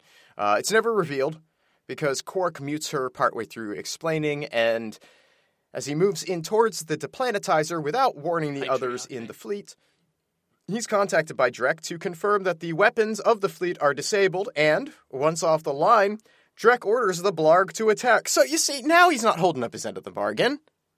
That's not cool. There was a deal here. Wanker. How are we going to get out of this? Vincent scans the Ranger Command ship and discovers that Clank is on board and decides he's going to go deal with this defect that got away because, he's a very dedicated guy. He sets his mind to a job and he wants to see it through. Ratchet breaks off from the rest of the Rangers who are in retreat from the attack by the Blarg, unwilling to abandon Quark, who is in the kind of danger you only find when getting a massage and eating bonbons. As Ratchet's ship is blowing up, he ejects and floats his way to the deplanetizer. Meanwhile, Victor gets aboard the Ranger Command ship, trapping Alanya and Clank. She relays some of this information to Ratchet, who's trying to deactivate the planetizer, but then he only succeeds in turning it on because, hey, gotta have a first time for that bit too. And then he's captured by Drek. Alanya does a sneak attack on Vincent, gets thrown into some pipes which spill water, and that seems to frighten Victor. inspiring Clank with a means of defeating him. Now, think about this movie for a moment. Would you? I'm gonna draw your attention to an earlier scene. I mean, I'd rather not. I want to draw your attention to an earlier scene in which Alanya and Clank are in their little workspace, and Quark and Ratchet come in, and they're playing around with jetpacks, and they're all having fun and totally ignoring Clank and Alanya and whatever important shit they have to say. And then they set off the sprinkler system on the ship. And it's like, oh, ha, we set off the sprinkler system. Yeah. That should have been a setup. In a competently written movie, this would have been a setup. But it has two things working against it. One, this is not a competently written movie. And two, it's Ratchet and Clank, which is all about the guns. And you still could have made it work. It could have been very clever. The gun that Ratchet could have grabbed to defeat Vincent with could have been a flamethrower, right, of some kind. And then the fire sets off the sprinklers, and that rusts Vincent. Or Victor. Yeah. Victor, yes. I forget now, but did you point out why this ties back to that earlier scene vis-a-vis sprinklers? Because Victor has expressed concern about water here? Well, no, because in the scene earlier where they're messing around and not listening, they set off the sprinklers. Yes, I did mention that. With the jetpacks. With the jetpacks, okay. right, yeah. So you would think he would just call back to that. You know, that would be the inspiration. Yeah. But because this is Ratchet and Clank, and because it's all about the fucking guns, instead, he just gets a gun that creates a rain cloud over Victor. Yeah. And this is the point of the movie where I'm like, fuck these writers. Because it's a shame because Vincent's death is actually really good. Yeah, Victor's death is great. They did it really well, but the setup is just it's wrong. Yeah, it's absolutely not what it should have been. It is quite literally, and I won't exactly say it, but I almost want to say objectively wrong. They got this objectively wrong. If you can get something demonstrably wrong. Yeah, if you can get something artistic wrong on an objective basis, this is how. That's just all there is to it. When you literally see the setup and the payoff, and then they deliver something that isn't that, and isn't a subversion. It's not a subversion. No. It's not something clever. It's not, it's water hurts him. We'll use water. They just did something not funny or clever instead of doing something funny or clever. As Ratchet is led through the halls of the Deplanetizer, he sees Quark chatting jovially with a Blarg, and Ratchet realizes that some shit has gone down. Drek then has Ratchet put into a shuttle and orders the destruction of Novalis, which happens while everyone watches, which we know because we're shown everyone watching it. Gotta pad that running time and remind us who's alive after all. Drek gets the part of the planet that he wants. Bad guys are happy, good guys are sad. Back on Veldin, a dejected Ratchet gets rid of all his Galactic Rangers tat. He's disillusioned. He is. His whole worldview has been shattered. He saw Quark betray him, and now it is like a knife or a dagger in his heart of hearts. Grimroth comes and tries to make him feel better. Tells him that's John Goodman again. Yes. Little bit of a visual gag in the beginning of this where he can't control his little people lifter crane thing or whatever you call that. Yeah. And he tells him that the Galactic Rangers keep calling and gives Ratchet a nugget of wisdom about how being hero isn't about doing big things, but right things. And so that's a good moral to have. It's a great moral to have, and I'm so glad that they delivered it. I mean, it's pretty much just keep your expectations lower. It's the exact same moral, just reworded. Yeah. Reworded in a way that it maybe sounds more inspirational. Yeah. But it's emphasizing, being positive. As opposed to giving up in failure. But But the general message is still, don't aim high. worry about accomplishing things. Just do your best and hope that's enough. And sad, and don't futureless sacks of shit. And know your limitations. Acknowledge that it's okay to do small stuff. And frankly, if I can just get serious for a moment, in our deeply divided political time, please, where we have all of these issues and all of these horrible things happening, really that's such a good point. The thing you can do to evoke change is to get involved on the local level. Do the things that you can do the small things, organize with people who share your views and get your voices heard. That's the right thing to do, as opposed to the big thing to do, which would be to assassinate someone. So just keep that in mind. If you're thinking about assassinating someone, maybe think less about doing big things and rather right things. That's where we're going here. Drek holds a funeral for Victor and then admires his nearly completed planet, New Quartu, which just looks like a blasted wasteland. It's pretty sad. And I like that. I like that he is so deluded that he thinks it's beautiful. He's so wrapped up in his own success that he thinks it's this wonderful thing, and it's really just a terrible, terrible place that his people are going to be living at. Clank shows up at It's almost as if... It's almost as if this guy had promised something. I'm not going to go. We've done that goof enough. Basically, everyone can fill it in at home. We don't now. have to write this anymore. That's great. No. Clank shows up at Ratchet's shop to talk him into coming back to the Rangers. Ratchet's pretty busy feeling sorry for himself, but Clank gets him to come around with the opportunity for redemption just in time for the rest of the Rangers to make a dramatic entrance. Oh, girl, you ready for your final fact? Oh, I'm so close, I'm gonna go! Last fact. Yeah. And it's factually inaccurate. So this is interesting.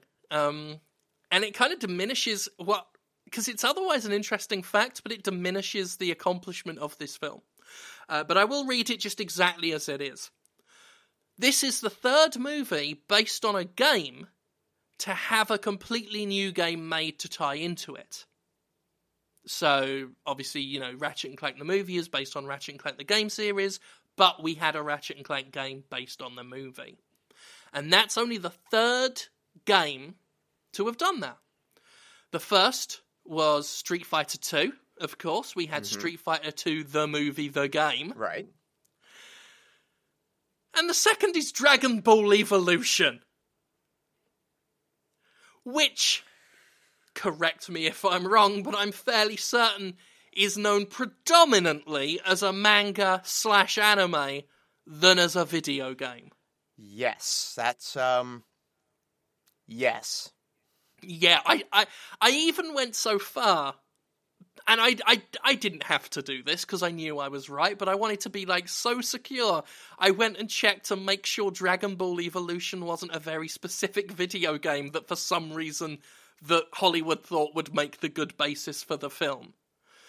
But as far as I can tell, no.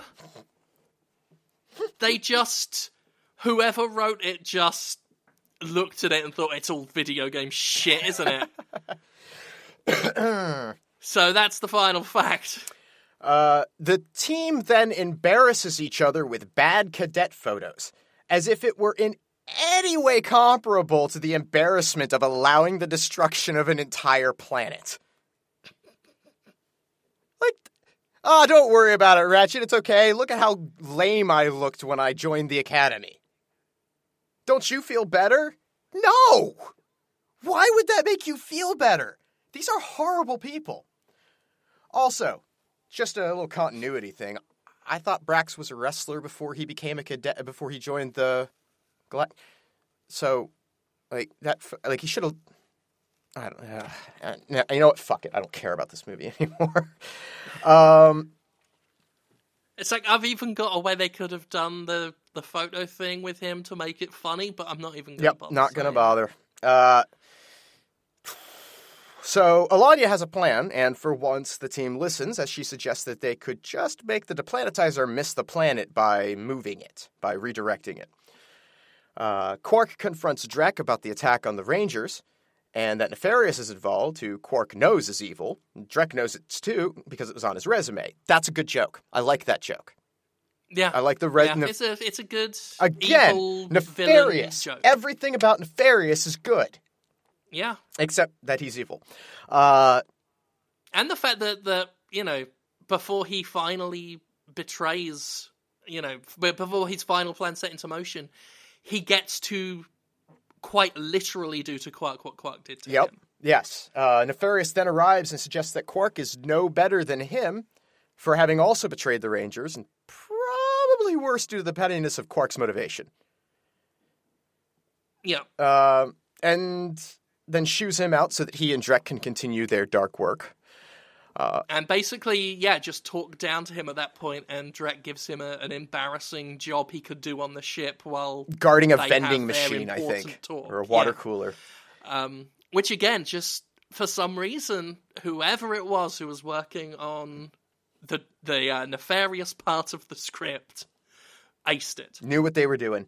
Once alone, Nefarious turns Drek into a sheep with the sheepinator or sheeperizer? Sheepinator. I don't know. It's a sheepinator, yeah. Is it? Okay, I was guessing. Yeah, I don't know why I remember that, and I can't remember things you've said 10 minutes ago. But I remember the sheepinator. So he effectively takes over the entire operation at this point.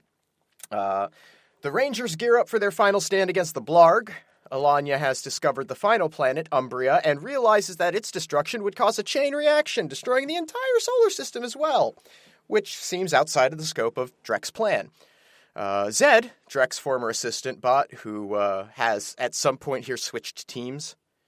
He did at one point in a scene talk to, I think, Clank, asking about the terms of his switching sides. No, wow. It's a very brief aside, like he's like, I'd like to talk about switching sides or negotiate switching sides or something like that, so he switches sides.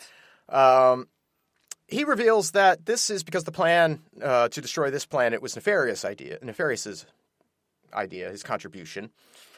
Nefarious takes Drek, still a sheep, to an escape pod and launches him into the incomplete new Quartu. He then activates the deplanetizer remotely, which will destroy Umbria in 15 minutes or something, giving him enough time to escape, basically. Alanya lays out a complicated plan to infiltrate the deplanetizer by having Ratchet pose as Quark using fancy technology, and in a few steps performed by Ratchet and Clank, disable the weapon from within, which is executed just as Nefarious is attempting to leave, causing him to return to deal with the Rangers. Quark finds Ratchet, and they have a confrontation where Ratchet also points out that Quark is no better than Nefarious. This is a running theme. They do gunfightings with all the weird guns, and Ratchet swinging around and stuff with his little, he's got a rope hook thing that he's used several times in this, and I've never mentioned in the synopsis up to this point, but he's got it, trust me.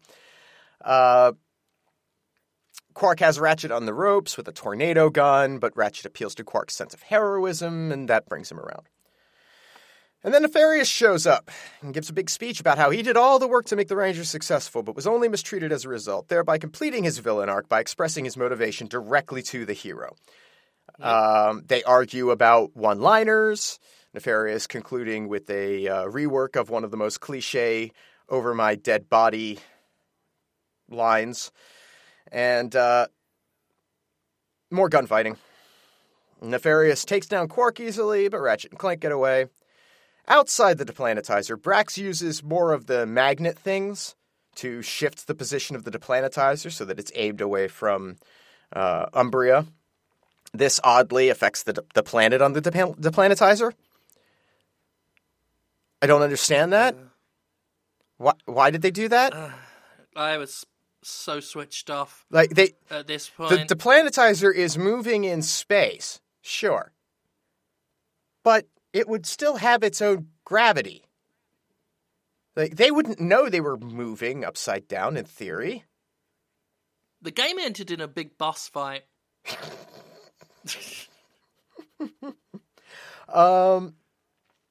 Anyway, there was none of this shit. Like that's in that regards, there are some differences with the game. But I think I'd rather the film just end in a big boss fight. As Nefarious fires the deplanetizer, he actually comes to terms with his own insanity, which is kind of nice. It's kind of a cute moment. The deplanetizer misses Umbria, and Drek returns to his normal Blarg form just in time to see that the deplanetizer actually is going to destroy New Quartu instead. And so he gets vaporized. Nefarious gloats too long about killing Quark, and Ratchet clocks him with his Omni Wrench, knocking him into the deplanetizer where he seems to be disintegrated as well. The deplanetizer falls out of the planet's orbit and is now going to crash into Umbria. So as the other Rangers watch helplessly from the command ship, Ratchet, Clank, and Quark try to find a teleporter to escape. Quark winds up trapped below where the teleporter is. Ed tells Ratchet and Clank to leave him behind, but they're, of course, heroes. And they pry the teleporter pad from the floor and then move it to Quark, because I guess that would in no way damage or inhibit the function of the teleporter pad to no longer be in its place and connected. It honestly looks so stupid. It looks so fucking stupid. Kids film, whatever. But they push it off the edge, and they all, make contact at the same time and teleport away. And then they have a bonding moment where Ratchet gives the wisdom of an old mechanic to Quark, and then they vomit, which was pretty much my reaction. Well, yeah, it's the third time we've had the lesson. Ratchet and Clank also part ways, with Ratchet needing to fulfill his promise to fix whatever those things were that Grimroth needed fixing way back in Act 1. Quark writes a book and goes on a promotional tour to repair his image. But with nowhere else to go, Clank shows up on Veldin, and he and Ratchet decide to be buddies forever and defend the galaxy if anyone else tries to destroy a planet. The character credits roll, after which and actually I liked the way they did the credit sequence with the characters. That was cool. It was really, really stylish and fun. Yeah, it was fun. Yeah. And then we got our post-credit stinger. Now, this scene is one of, in a concept standpoint, one of the best fucking villain creation scenes I've ever heard of. And I'm couching it with words like concept and heard of. Right.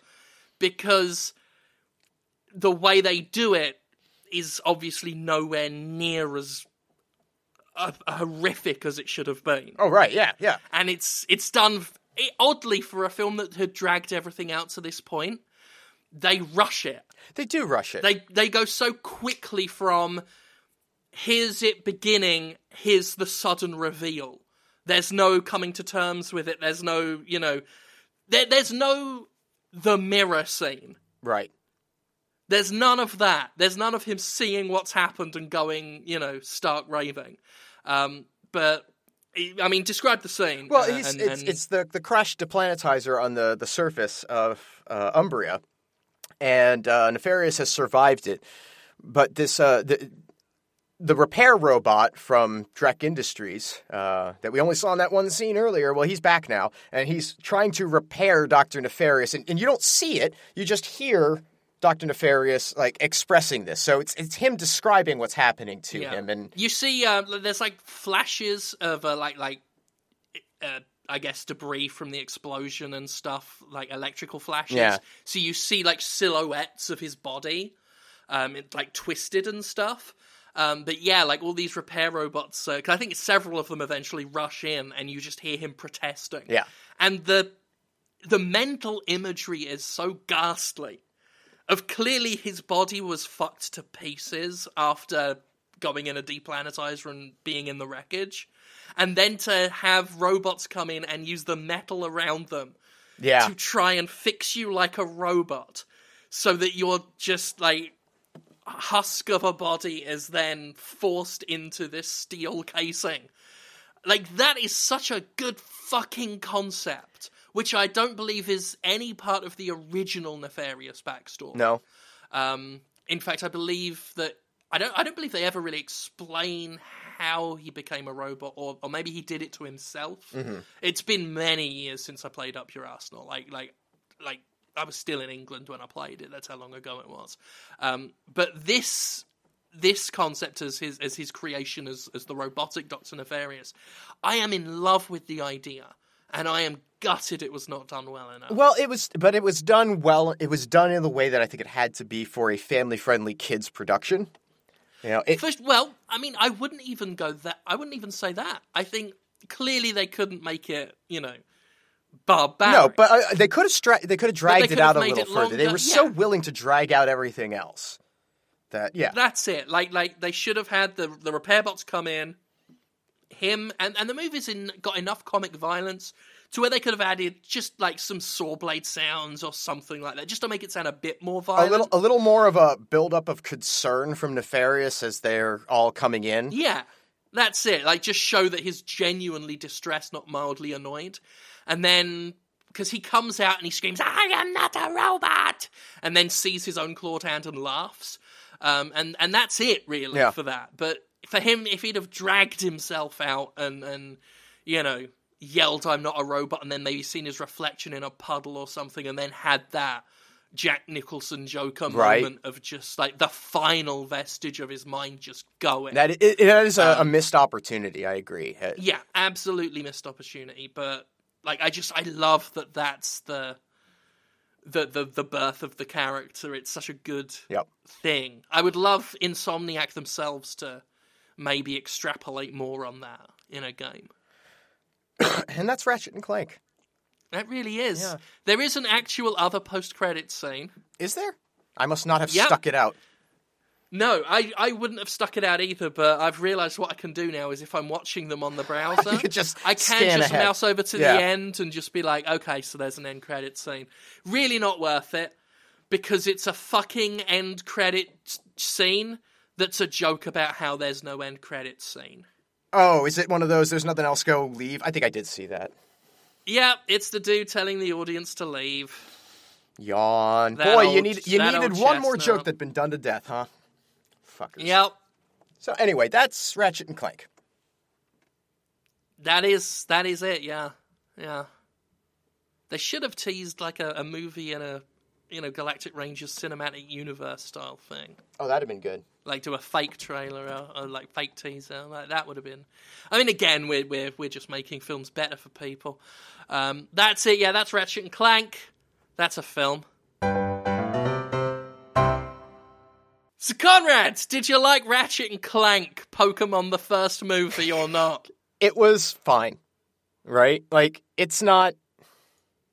We've seen really bad movies. We've bagged on this, I think, just because there was nothing else to do. Right. Like, there's no real, apart from the Paul Giamatti thing, there's no real spite in me slagging this movie off and saying things like, oh, I don't give a fuck. No. It's just that, this was a... It's to call it bland would be inaccurate. But it is kind of by the numbers. That's it. It's so rote, it's... I mean, I was going to say it's barely worth talking about, but here we are almost 2 hours. That's either a testament to our talent or our lack of talent. Right. I'm not sure which. I'm erring toward lack. Yeah, I think that's probably a safe bet. It's... Because I think good people, like the kind... Because we're basically exactly who we've been, slagging off as the writers of this film. Yeah.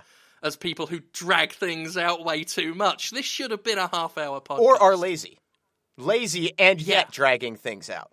And it's because we don't want to go to the effort to create a whole bunch of stuff, so we're just going to take the little things that we have and stretch them as far as we possibly can. Pretty much. Yes, I mean, in our case as well, it's creative bankruptcy and laziness, because I could also edit this down. Right, but you won't. I won't. It's honestly, it's annoying just putting the little piano music in. Just the little Kevin MacLeod sound file, just popping that in. That's just, oh God. Yeah.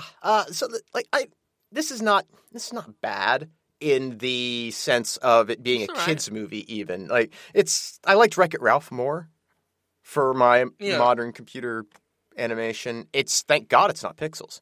So, yeah. I mean, it's like the Breath of the Wild. It's just okay. You trying to get us killed? What are we doing next time, Jim? Well, I think next time may possibly kill us, because not that long after the last one, we're going back to the Uva Bowl well. If you can even call a hole in the ground that someone's pissed in a well, you can't. We're going back to that, and we're fishing out that Christian Slater epic, Alone in the Dark. I'm very excited for this episode. Also starring Stephen Dorff. I really am. I'm super excited for this episode because I am I'm a big Alone in the Dark fan, and I'm really looking forward to that being just pissed all over. Oh god, that was a very manic laugh. I think that's a good point to end. Yeah. Thank you all for listening. Thank you all so much. Anything else you want to add while we're here, or are you good with this? People should go listen to Fish Shark Marketing at fistshark.com. I mean, that's a podcast we do. Yeah, that's a fistshark.com. If you want examples, like, because we've been talking a lot about how we do this thing where we drag out a joke or whatever, but if you really want some clear cut evidence of how that works, go check out Fist Shark at fistshark.com. Yeah, if you want to hear two men desperately try and make the idea of a frog funny for 30 straight minutes, we got you covered. I got you back. We got pretty good response to that frog, if I'm being honest. Actually, people really did like the frog. They really did like the frog. So, we're at least good at it. Yeah. But I think that's it. I think we're good. That's it. Yeah. Thank you all for listening. Thank you all for your support, as always. We'll be back with Alone in the Dark next time, and we'll see you then. Bye! Bye!